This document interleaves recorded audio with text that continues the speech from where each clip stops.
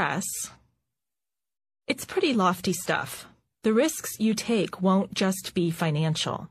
Taking the initiative and declaring to the world, what I have to offer is worth paying for, takes guts.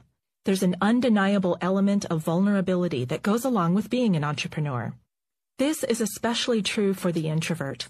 Our internal world is rich and active, and bringing what's happening internally into the external world is a tremendous act of courage. It helps to be passionate about what you're doing and to have a clear sense of purpose. It's also important to acknowledge yourself for the risk you're taking by stepping into the spotlight. Your introvert strengths not only support you when you have deep internal work to do, but guide you through challenging business development activities that call on your inner extrovert energy. Together, your internal and external work bring your values and purpose to life. I gotta be me. Anne Morrow Lindbergh says, the most exhausting thing in life is being insincere. Authenticity is a word that tends to be overused, but for a reason. It reflects a way of being that encompasses many concepts at once: genuine, trustworthy, reliable. According to the Collins English Dictionary, it derives from the late Latin word authenticus, coming from the author, from Greek authentikos, from authentes, one who acts independently, from auto plus hentis, a doer. For the introvert entrepreneur, there is much to love in the word authenticity. Living in authenticity means honoring your truth, taking action, coming from your inner wisdom, being who you are 100%.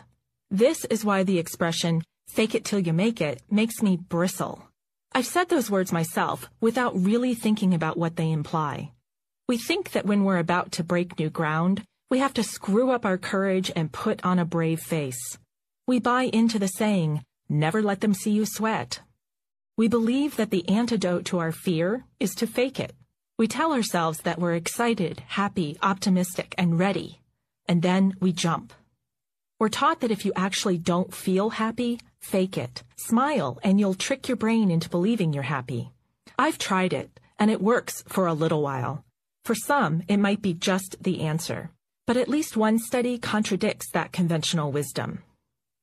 Scientists followed bus drivers over a period of time and compared the moods of those who engaged in surface acting, which is forcing a smile even when unhappy, and deep acting, which is conjuring up happiness from positive thoughts or memories.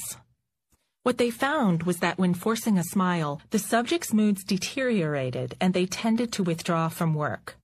Trying to suppress negative thoughts, it turns out, may have made those thoughts even more persistent. Conversely, when a subject tapped into positive memories, mood and productivity improved. When we fake it, we're not acknowledging or honoring our truth. When we fake it, we exhaust ourselves and drain precious energy that could be spent taking our message out into the world. So, what's the alternative? First, intentionally acknowledge that the whole situation feels fake, disingenuous, draining. It's important not to negate the feelings that you're experiencing. If you ignore them or shove them aside, they'll come back to fight another day. Fears and doubts only grow bigger in the dark. Second, we say and, not but, and we do what the bus drivers did. We choose to deep act. We tap into what's already inside us, what's authentic, to pull us through. This can take the form of feeling gratitude for the adventure or for learning something new. It can be curiosity, shifting from, I don't know what's going to happen, to, I wonder what will happen, and knowing that whatever happens, you can handle it. You can conjure up memories of a big accomplishment, images of loved ones, or your biggest cheerleaders. Then, when we put on our game face, we are doing so from a place of authenticity. We've started by being transparent, saying, this stinks, and moved to changing our attitude and story, drawing from people, places, and things that have heart and meaning for us. Faking it is tiring for everyone, especially the introvert. Our work is taxing enough without the added stress of putting on a mask every time we go out. We sometimes think that we have to fake extroversion in order to fit in. In reality, introverts have an extroverted side that we can summon forth when we want. Being social and outgoing, relative to our introversion, not to someone else's extroversion, doesn't have to be fake. So the next time you think to yourself, well, I gotta fake it till I make it, stop. Reflect. What's the positive energy within you that's waiting to come to the surface and help you through? Can you invite your natural extroversion, the part that is eager to share your passion for your business with others, out to play? Faking is a waste of energy, and our energy is one of our most valuable assets. Spend it wisely. Who do you think you are? Now that we've closely examined truth, values, purpose, and authenticity, there's at least one more brick to lay in the foundation of your business: authority. It comes up in conversations about identity, especially with introverts. We frequently feel more confident when our authority lies in someone or something else. For instance, if you work for a large or prestigious company, or you're marketing a product or service that has brand recognition, you feel empowered by its credibility. You are always one step removed from whatever it is that people are buying. If someone says no, you know they aren't saying no to you personally. You may even have a more relaxed sense of responsibility when it comes to what people think of the business. In theatrical terms, you are a member of the chorus, and you are told what to say, what to wear, and when to show up. Then you do the best you can with what you've been given. This all changes once we step out of the chorus and into the spotlight. We're exposed, and there's no one else to either credit or blame.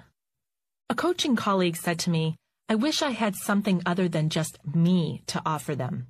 She was saying that she wanted her authority to be attached to something else, a model, framework, or tool, whose reputation preceded her. That's a totally natural desire, especially when you consider that earlier we defined entrepreneurial risk in terms of vulnerability. You can apply this insecurity to almost any endeavor. Why become a massage therapist when others are trained to do it better than me? Why coach or consult when there are others certified in the same methods I am?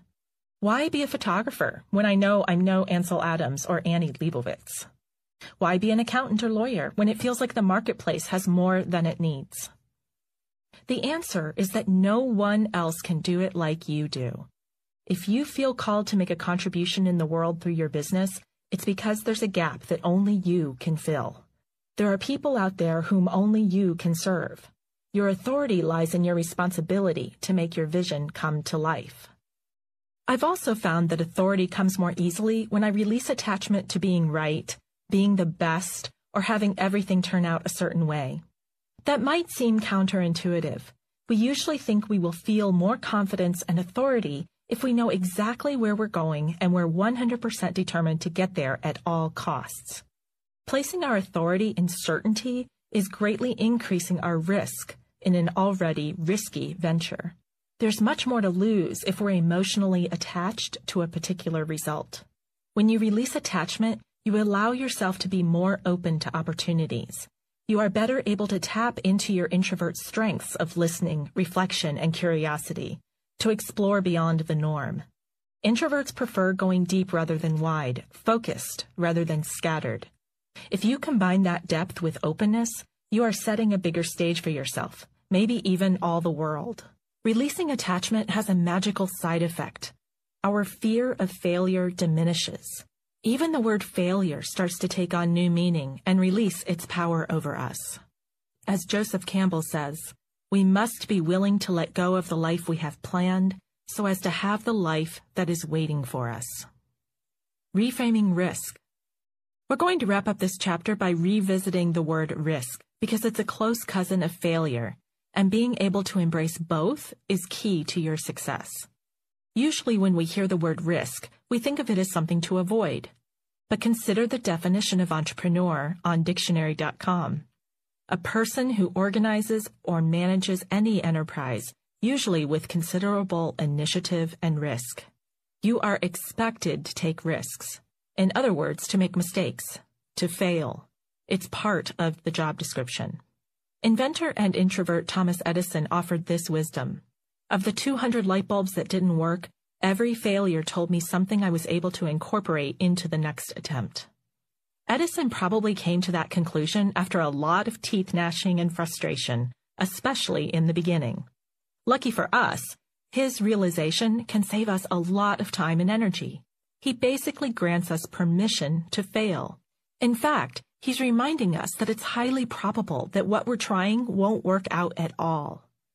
It may be beneficial to reframe risk as research. It's information gathering.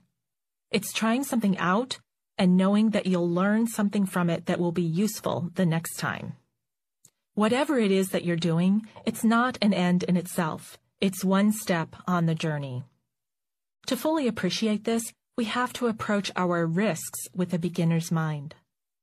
Here's how I learned my biggest lesson in risk failure in the beginner's mind.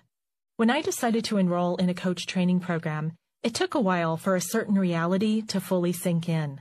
I was going back to school. While it wasn't school in the traditional sense, it pushed the same buttons.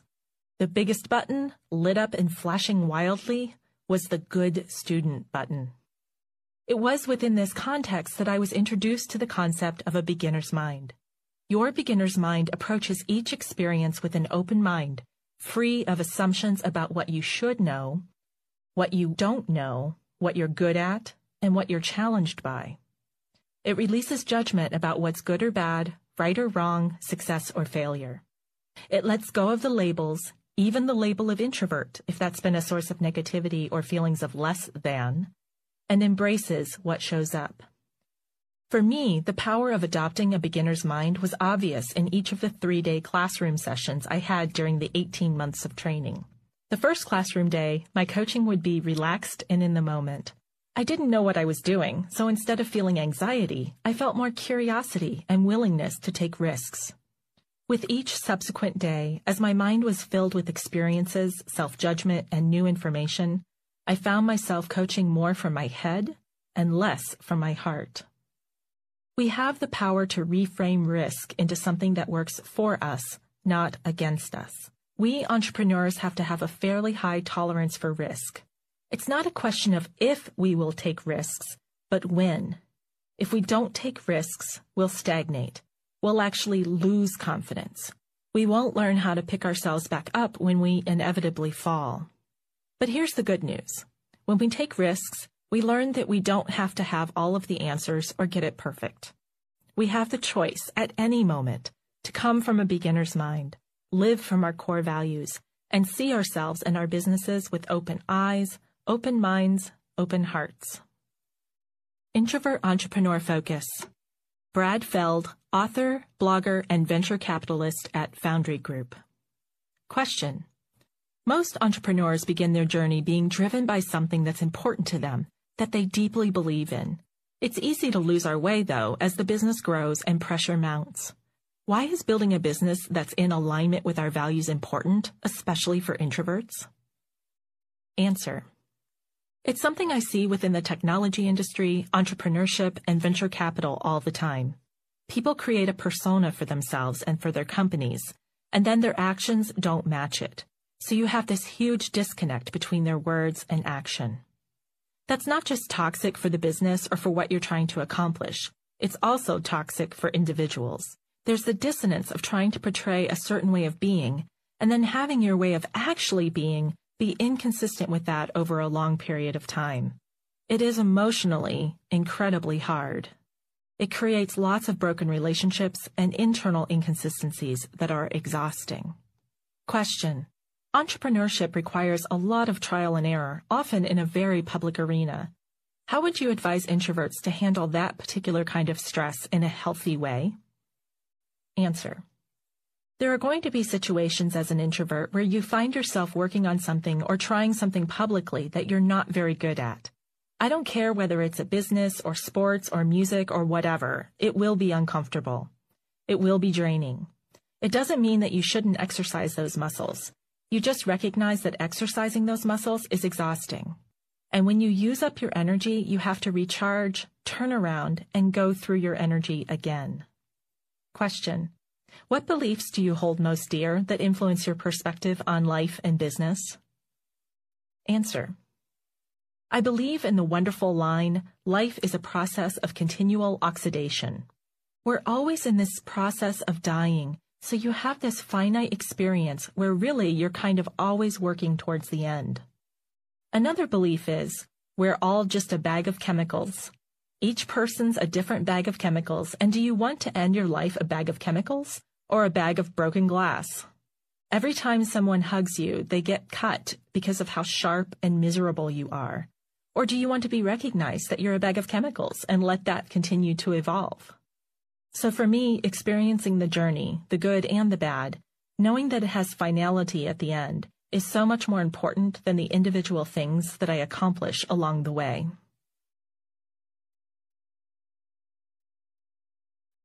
Chapter 4. You Must Be Present to Win. Networking for the Introvert Entrepreneur. This chapter is the longest in the audiobook, and with good reason. First, it's an absolutely essential activity. Second, whenever I've asked introverts what they find most challenging about being in business for themselves, they inevitably mention networking, usually in the same breath as sales activities. Here's what people have shared with me over the years. I don't like walking into a noisy, crowded room where I don't know anyone. Small talk is so challenging. I always feel like I go on, and the other person is just looking around the room, trying to escape. I feel pressure to sell when I go to a networking event. Otherwise, why go? Networking wears me out, especially those happy hour events that have no structure. I'm good at networking with my peers, people who are in the same type of business I'm in. I'm not so good at networking with potential clients or customers. Networking has gotten easier for me over the years, but I still feel like it's a necessary evil rather than something I enjoy. I hate networking. Do you hear echoes of your own experience in their words? Just as we reframed fear in Chapter 2, here we're going to reframe networking in such a way that you feel more comfortable inviting more of it into your business development activities.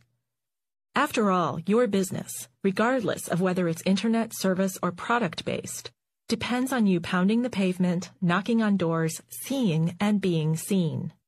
But before we get into the details, let's look at why networking is such a hot topic for introvert entrepreneurs. Networking, a hell of our own making? An introvert's natural habitat is one of quiet and solitude, or with smaller groups of people. We feel most comfortable and relaxed in an environment that allows space to think, to have meaningful conversations, and to control how much stimulation is coming our way. For most introverts, networking represents the complete opposite of our natural habitat. Networking events are often noisy, random, and awkward. At least they can feel that way if we're nervous or uncertain about how to make ourselves comfortable in an overwhelming environment. What are the biggest obstacles that get in the way of introvert entrepreneurs being effective networkers? The answer is in the stories and beliefs that we have about networking, that it's about selling, and that it's full of awkward, what do I do now moments, meeting lots of people, uncomfortable small talk, and judgmental strangers. Of course, not every networking event is the introvert's definition of hell. There are times when the hell is of our own making because we decide that it's going to be awful or stressful.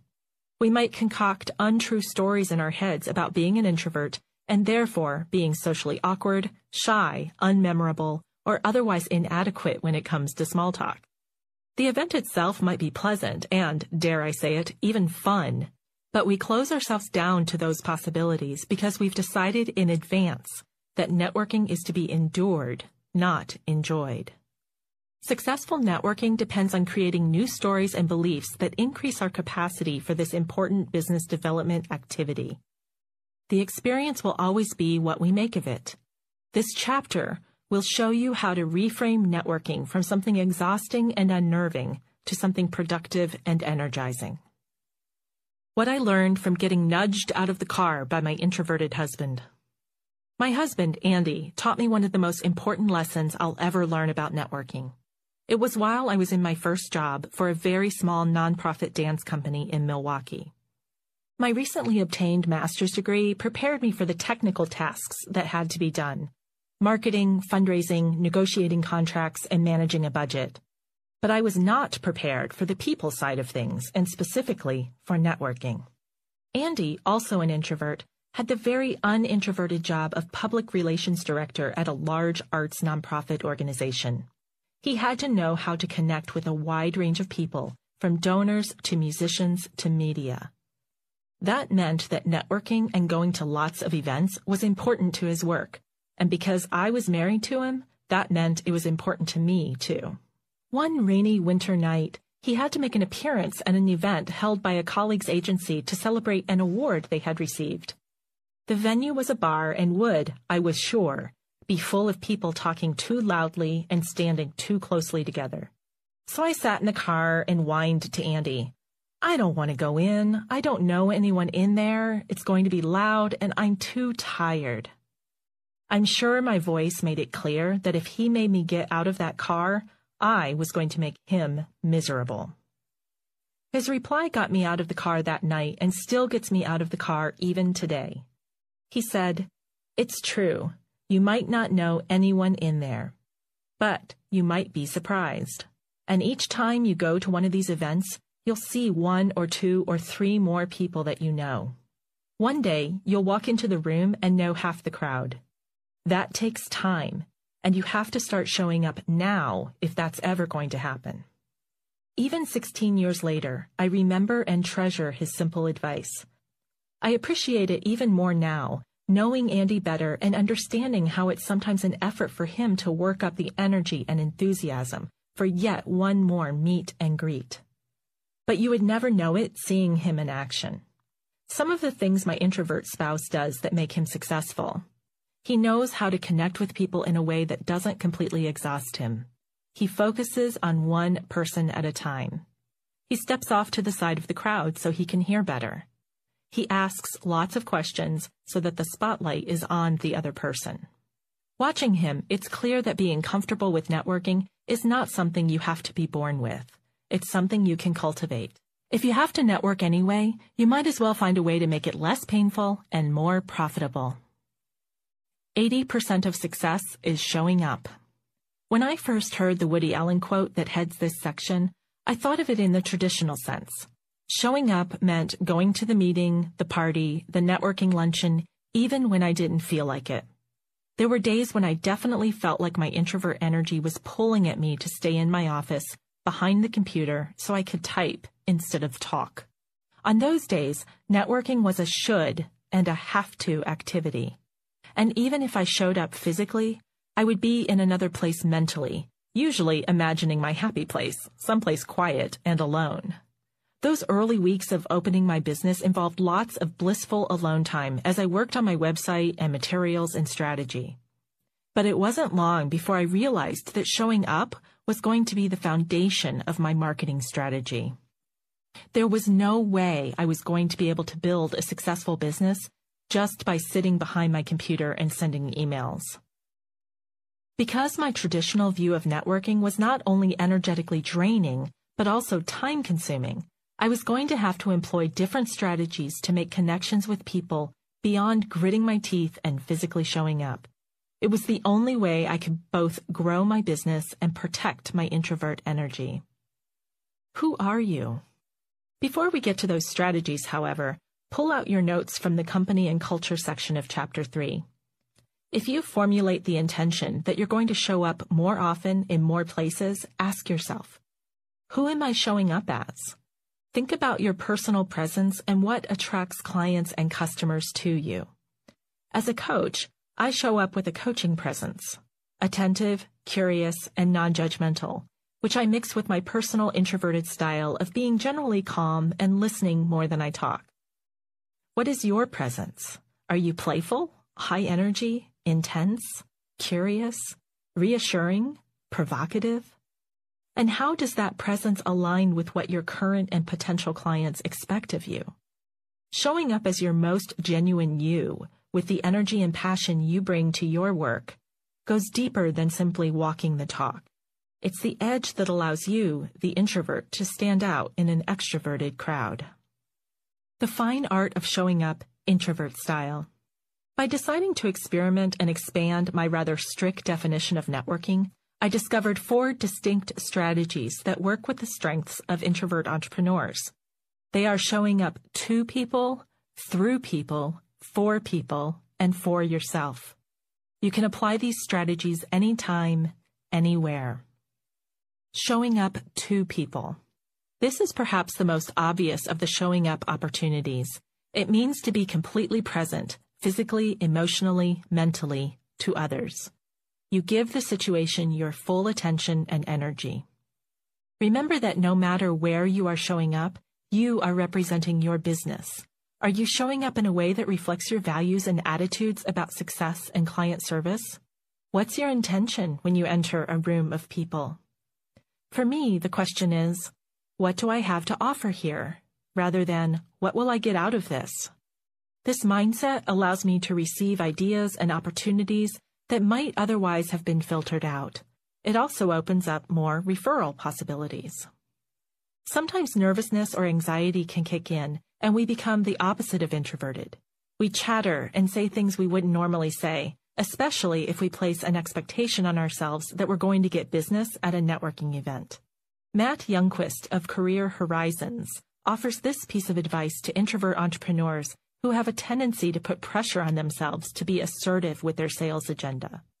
He says, one key mistake that many people make when it comes to networking is to ask too much too soon of a new acquaintance. If the intention of your networking is to prospect for new clients, it's poor form to directly ask a new acquaintance for personal referrals. Youngquist goes on to say, in most cases, such an ask is going to be too aggressive before a sufficient amount of mutual trust has been established. Youngquist's advice relieves us of the often self-imposed pressure to sell and reminds us that it's more important to be clear on who we want to connect with. What an enterprising entrepreneur can do is clearly describe the types of individuals they're most hoping to meet. For example, venture capitalists, social media experts, people working within a given industry, etc. And leave it in the hands of the new acquaintance to volunteer some potential referrals, if they're comfortable doing so. In-person networking is the most energetically demanding strategy for the typical introvert. It requires a projection of energy that is much more physical and active than, for example, when we're connecting with people online. It's also potentially more draining because we are absorbing and reflecting other people's energy. Therefore, we need to thoughtfully plan and prepare ourselves for events. This might mean you schedule only one event in a day or week. If you have more than one in a day, you can choose to leave plenty of buffer time between events so that you're not rushing from one to another. You can also practice the buddy system, enlisting a friend or colleague to attend with you, and thereby relieving some of the anxiety of not knowing anyone. How do you use your social media networks? Social media is one of the introvert entrepreneur's best tools, allowing us to pace our interaction and be especially thoughtful about how we present ourselves. Think about how you can show up authentically through your blog, website, email, Facebook, LinkedIn, Twitter, and all of the other ways you are connected to friends, colleagues, and prospects. Here's an example of how this has worked for me. I received an email from a friend I'd not spoken to in a while. She remarked that she'd always been tempted by my invitations and had decided to take action and contact me about coaching. Because I'd taken care to use my online presence as an extension of how I physically show up as coach, this friend saw me sharing wins and opportunities as an invitation to learn more, not as a sales pitch. Showing up through people. During the year I trained to become a coach, I was out of town for one of my weekend classes. When I returned, I hadn't been home 10 minutes before my husband, Andy, told me that he'd reconnected with a childhood friend in Minnesota who was interested in becoming a coaching client. Two things led to it. First, Andy's sister knew what I was doing and told this friend. Then the friend talked to Andy, and he also mentioned it. Without me needing to be present, two people promoted my services, and a client was born. This is one of the best ways to expand your reach while still preserving your energy. Find those people who are your biggest cheerleaders and advocates. They could be family members, friends, teachers, mentors, and professional colleagues. Reach out intentionally, in person if you can, or via Skype, VoIP, or phone if distance is a challenge. At the most basic level, you'll want to learn more about each other's businesses and needs so that you can extend your reach to more people. This process is about cultivating a group of mutual champions. Each person in the relationship is actively seeking opportunities to promote the other. In order to do that, you need to know the basics of each other's services, exchange a small stack of business cards, and make it easy to talk about each other. This requires being confident with your elevator pitch, which we'll cover in a few more pages. Share what you're both looking for in a client or project. One of my mutual champions is a personal organizer who works with women going through life transitions. If I encounter someone who would be an ideal client, I'm confidently able to refer her to my colleague. As she crosses paths with entrepreneurs who are introverts and want to build sustainable businesses, she mentions my name. The goal is to create a true win-win situation, and in time, the relationship may extend beyond referrals. You may find that you have enough synergy with your mutual champion that it evolves into a formal collaboration or partnership down the road. Remember your former satisfied customers and clients in this equation and stay in touch as your business grows and changes. Their testimonials, success stories, and referrals are the ultimate in showing up through others. It's easiest to ask for these things while the client or customer is still with you because he's probably feeling positive about you and your offerings. It takes more energy for anyone, but especially the introvert, to reach out after the relationship is over, because we can experience that anxiety of bothering someone or wondering if he's going to remember our working relationship fondly, or remember it at all.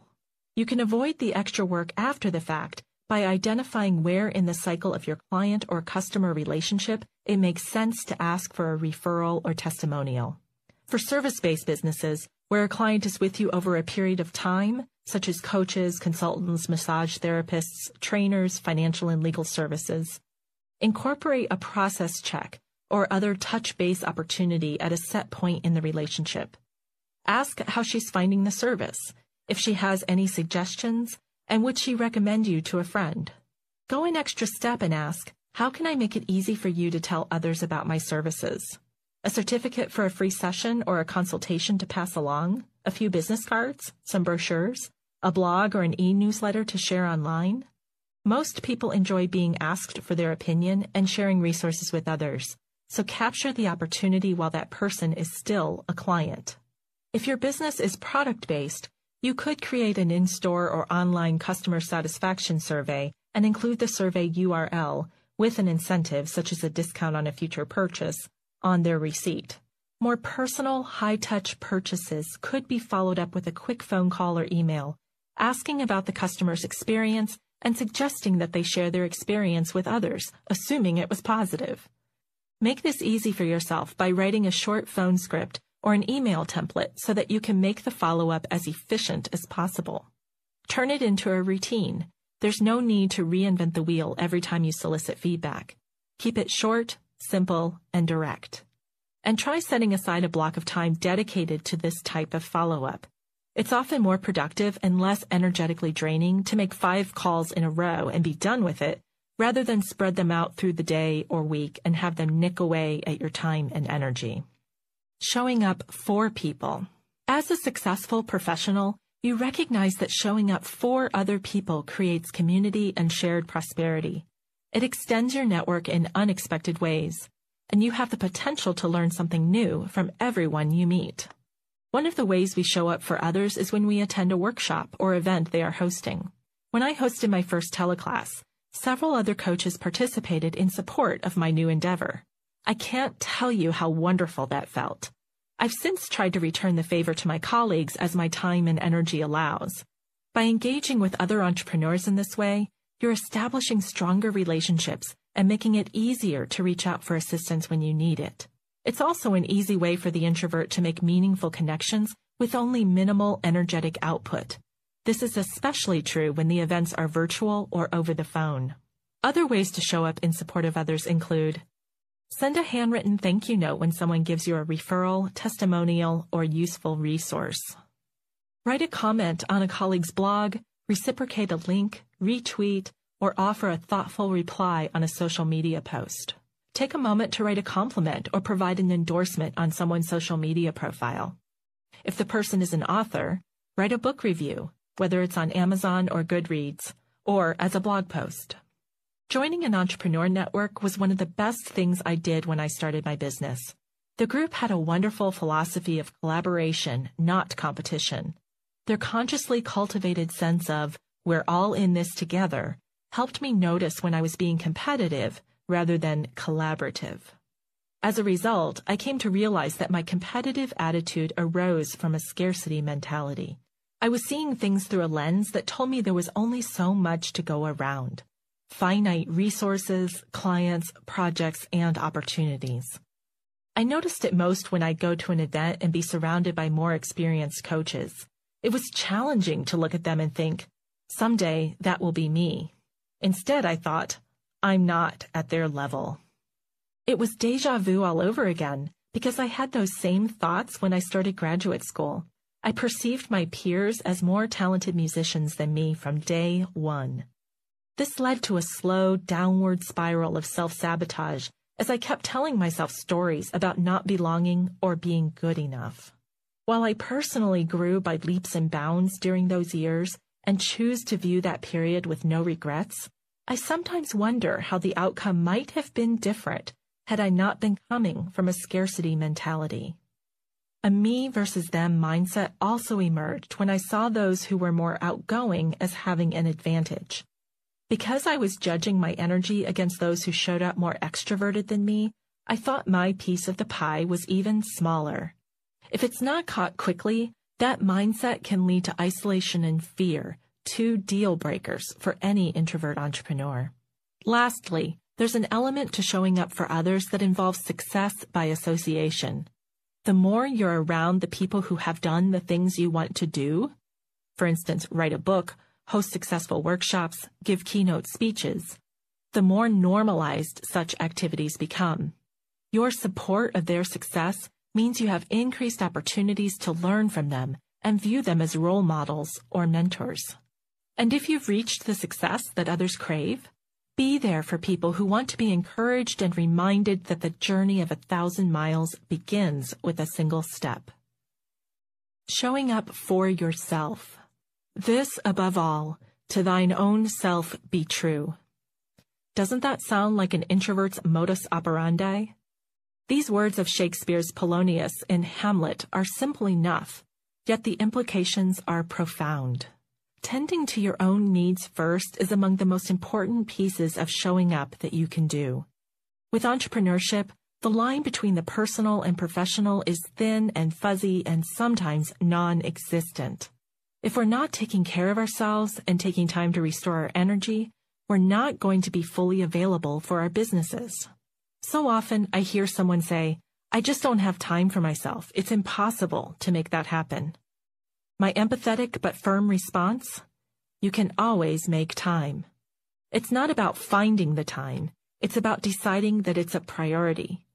You're letting your feelings of guilt or a fear of neglecting others override your natural instinct to take time for yourself. Deciding to show up for yourself can take several forms. It may mean scheduling your days in a way that reflects your natural rhythm and energy. Perhaps it's taking time for a nap, or being selective about whether you meet someone in person or schedule a phone call, or saying no to the fourth evening event in the same week. Practice giving yourself what you need in small things, such as staying home instead of going to the movies, so you can read or exercise. Then when it's time to make decisions about the bigger things, such as choosing to lease an office instead of working from home, you'll be more comfortable with it and less likely to feel pangs of guilt or second-guessing.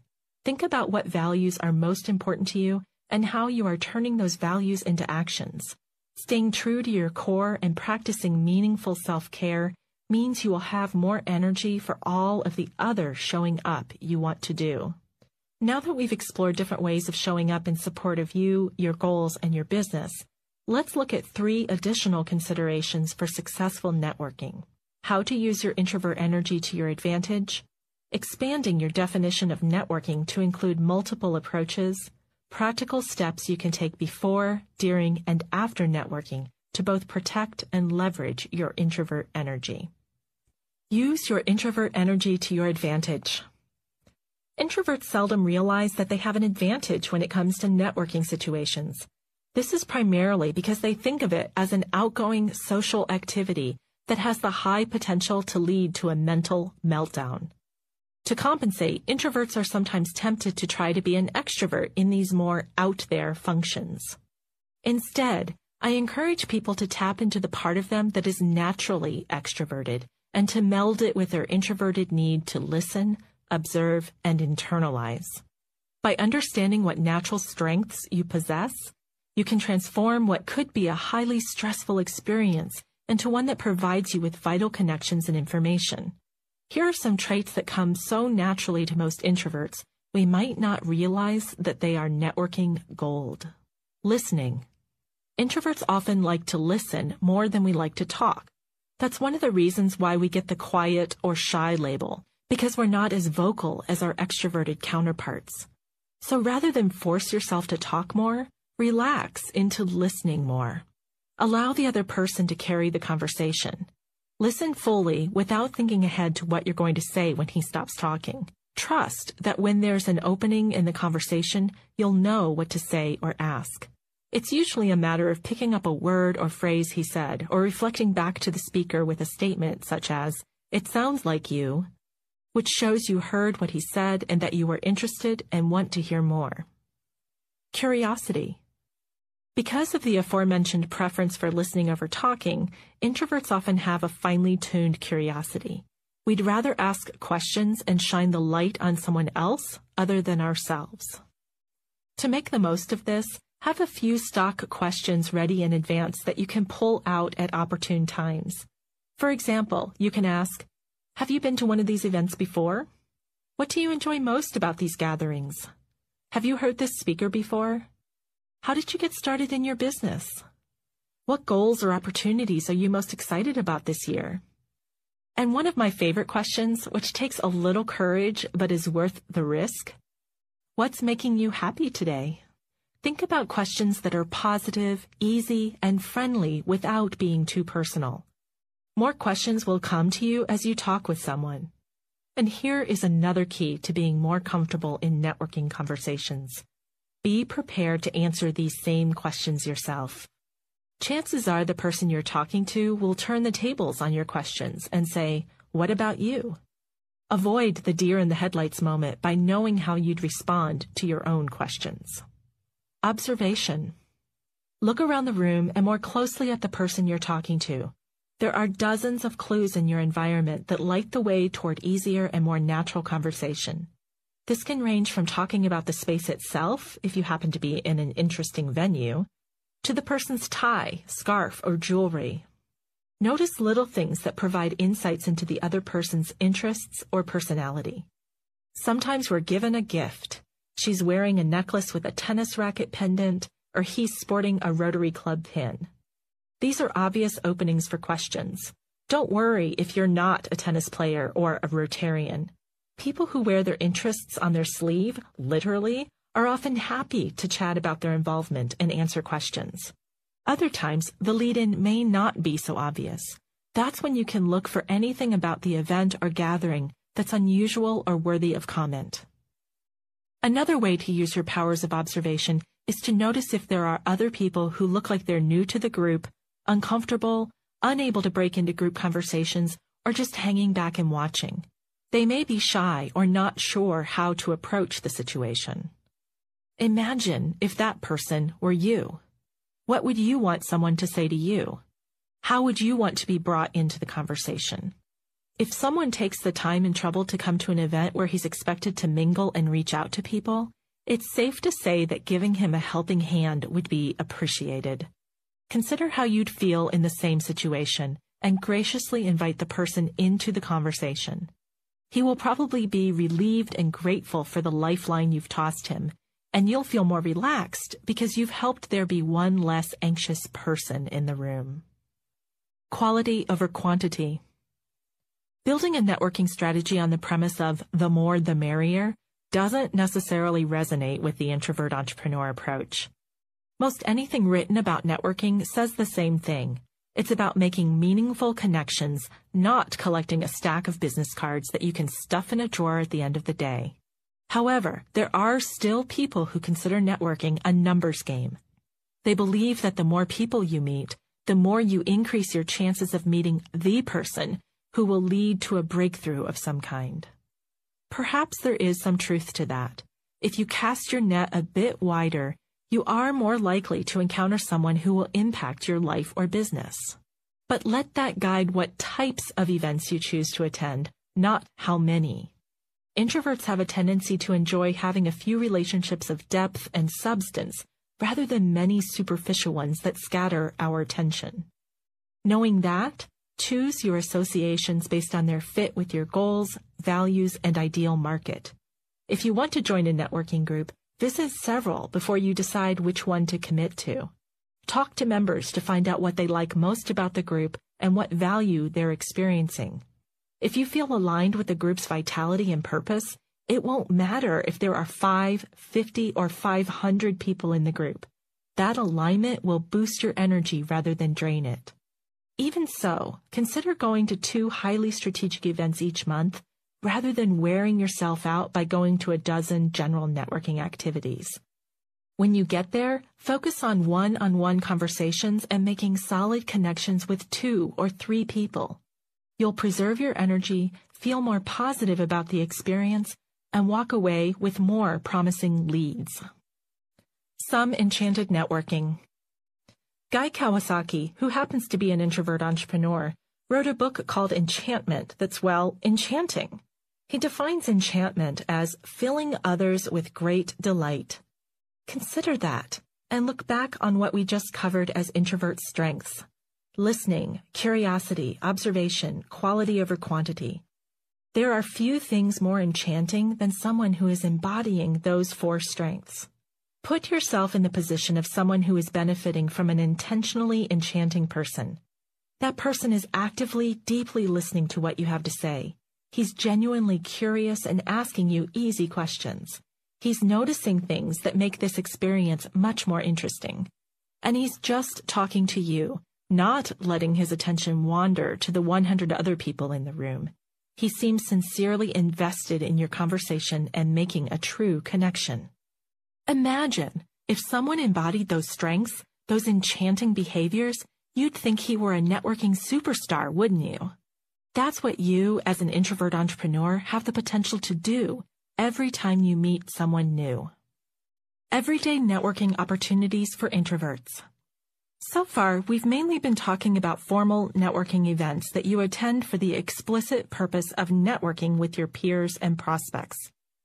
Now let's expand our definition of networking to include any activity that puts you in front of people with the possibility of talking about your business or learning about others. In this new definition, every time you step out your front door, there's a networking opportunity just waiting to happen. Don't let this definition give you more excuses to stay home. It's simply a reminder that sometimes the most powerful connections happen when we least expect them. Entrepreneurs who love their business are always ready to share their passion, even if the setting is not one in which they'd expect to talk about their work. Speaking from your heart and your passion helps you move through the more introverted tendency to keep to ourselves and not initiate conversation. With practice, you will start to see small, everyday opportunities for sharing your message in casual conversation. Career coach Matt Youngquist notes that people's mistaken assumptions often blind them to opportunities for making good business contacts.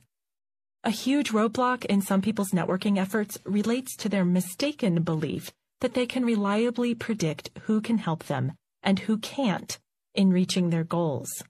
I routinely meet people who only network with people in their own industry, for example, or who marginalize the potential usefulness of neighbors, church acquaintances, gym buddies, hobby group members, and other categories of people they have in their social circles.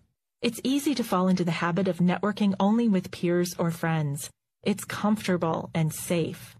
And it limits the number of people who can potentially support you. As the saying goes, it's often the last key that opens the lock. Sometimes it's the person you least expect that will lead you to a new opportunity. As you look to expand your circle of acquaintances, it's helpful to be clear about what types of networking situations you enjoy and are most productive for you. Most introverts don't like happy hour or unstructured networking events. Consider that networking can happen anywhere, such as at a lecture, book signing, workshop, presentation, or retreat. I like workshops because it's a mix of like-minded people and potential clients and collaborators. There's also a focus, so there's a natural topic for conversation. Here's a short list of ways we can meet others who may end up being pivotal to our success. Attend professional meetings, conferences, and conventions. Participate in workshops, lectures, or book discussions. Get involved with political or religious groups. Visit with other parents during your child's extracurricular activities. Volunteer for causes you care about in your community. Form or join a meetup group. Try meetup.com. Visit with other people who share your hobbies or interests. Talk with your neighbors. Strike up a conversation with someone while waiting at the doctor's office, in the checkout line, or while you're getting your hair cut. Search out friends, current as well as former, on Facebook and Twitter. Connect with current, former, and potential colleagues on LinkedIn. Share an interesting article or resource with a colleague. Reconnect with former teachers and classmates. Meet someone for an informational interview. What else would you add to this list? Consider your daily routine and places where you have casual opportunities to engage with people. Opportunities for making connections are crossing your path every day. Where you are now, where you want to be. In addition to where you network, consider who might be there when you show up. Seek networking opportunities that put you in contact with people who are doing what you want to do, rather than always being around people who are in the same position you are. For example, other inexperienced or new entrepreneurs, people who provide the same products or services, or people who are struggling. Be intentional about expanding your circle to include those who are a few steps ahead of you, or who have already accomplished what you want to accomplish. Writing a book, having a 6- or 7-figure business, working with a national clientele, setting up multiple locations, etc. There is value in networking with other entrepreneurs who are in the same business development phase as you, especially in the early years. In these groups, you are reassured that you are not alone in your anxieties, insecurities, and questions, and you can commiserate and brainstorm together about possible solutions. However, make sure you don't get stuck there, networking only with people who are like you. It's important to show up in places where your ideal clients or customers hang out. Notice when you're spending more time with your peers than with your prospects, and find ways to stretch into new networking territory, strategically, of course. Effective networking, introvert style. Now that we've looked at the big picture and expanded our definition of networking, let's turn to actionable tips and tricks that will help you reframe networking forever. We're going to examine the art of networking through an introvert entrepreneur lens, looking at what you can do to both protect and project your energy before, during, and after the event. Before the event. Miguel de Cervantes says, "To be prepared is half the victory." In general, introverts like to prepare. It takes less energy to walk into a room prepared than it does to wing it. Respect the desire to be prepared by taking steps to gather information and do your homework before the event starts. First and foremost, whether or not you're good at networking starts in your head. It's a frame of mind. Depending on your previous experiences, you may have the idea that you're not good at small talk, you don't like talking to strangers, and you won't know what to say when you do end up talking to them. You may also have a general "I don't like networking" attitude. One way or another, all of these attitudes will come through in how you present yourself, even if you don't tell a soul how uncomfortable you are. This is why it's important to reframe your beliefs about networking. Reframing something does not mean denying it. Instead, reframing means putting a different perspective on the thought so that you can work from love instead of fear. This is something you'll hear from me time and again in this audiobook, because approaching our work from fear rather than love is at the root of so many of our challenges. When we come from a place of love, there's no room left for fear to have any power. When we're trying to shift how we think about something, it helps to acknowledge through our affirmations that we are at the beginning of our journey. If we feel insecure, yet tell ourselves, "I'm a rock star networker. I love meeting strangers," our introvert brain is going to reject these thoughts as lies. The most effective affirmations use words and phrases that acknowledge that change is a process. Saying, "I am beginning," and "I am becoming," a tip I picked up from motivational speaker Andy Dooley, is much easier for your brain to believe. Here are a few affirmations that have worked for me and my clients. By relaxing and letting my personality shine, I am becoming more comfortable with talking to new people. I welcome the opportunity to learn more about others while sharing the wonderful gifts that I have to offer. I am ready for the new connections that come when I show up from a place of curiosity, gratitude, and authenticity. I am beginning to appreciate my quiet energy and how it helps me connect with others. I invite you to use these or make up your own. The important thing is that you find a way to remind yourself of the unique and fabulous strengths you bring to the table. One of my favorite affirmations comes from the book Feel the Fear and Do It Anyway by Susan Jeffers. She tells us to remember, "I can handle whatever happens." One of our biggest fears is that we won't be able to handle or deal with something. In truth, we can handle anything, and you can handle any networking situation. Here are some additional ways you can prepare yourself in advance for a positive networking experience. Set an intention. What do you want to learn? What experience do you want to have? Do you want to make a particular connection with someone? Do you want to practice talking comfortably about your business? Think of intentions that are focused, reasonable, and stretch your skill set. Consider these examples. I want to meet 3 new people and learn about their business. I want to feel calm and centered during the event. I want to practice asking questions rather than talking only about me. I intend to greet everyone with a smile and a confident handshake. I intend to learn how I can help or provide resources to 2 other people. Pre-care yourself. If you need to prepare by making sure you have some alone time, a nap, or some exercise, make those activities a priority. Do what you know builds up your energy. Leave yourself time in your schedule before and after the event to recharge and relax. Think twice before agreeing to carpool with someone or meet for coffee before or after the event. It may be that those interactions serve as a warm-up or priming the pump before you have to walk into a room full of strangers. It may also be that you need that time to be spent quietly to clear your mind and shore up your energy. Say yes to those types of invitations only if you really mean it. All of this planning is a way of taking care of yourself, or pre-caring, in advance. Do a little online stalking, research. We have a treasure trove of mobile information at our fingertips, often right in our purse or pocket. I highly recommend tapping into it in advance of any event or meeting you're attending. If there's someone you're interested in meeting, visit her website, check out her social media profiles, and even read a few blog posts or articles to get a stronger sense of who she is. Use web-based information to build a bridge between online and offline. Have a short introduction prepared. For this bit of networking preparation, I have found inspiration in Simon Sinek's book, Start With Why: How Great Leaders Inspire Everyone to Take Action. He discovered that there's a communication pattern that leads to greatness, which he calls the golden circle. He posits that the reason we have trouble connecting with and influencing people is because we take too long to get to the heart of why we do what we do.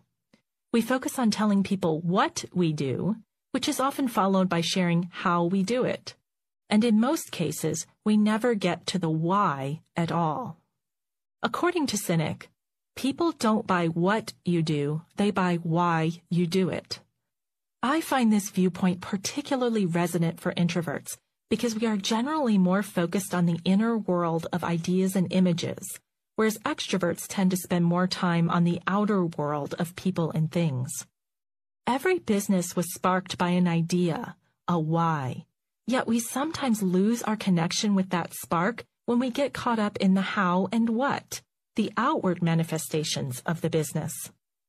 The Golden Circle framework helps us describe what we do, starting with the why, then moving to the how and what, and serves to take the focus off of us as individuals and even off of the goods and services. Instead, it rekindles a relationship with our inspired idea and initial passion. Sinek proposes that we consider 3 important questions, asked and answered in this order. Why do you do what you do? I believe. Start off by sharing why you do what you do. Focus on what inspires you and what gives you the energy to keep on going when others may have quit. Thank you for listening to this episode of our podcast. We will be really thankful if you support us by clicking the link in the description so that we continue to create amazing content for you.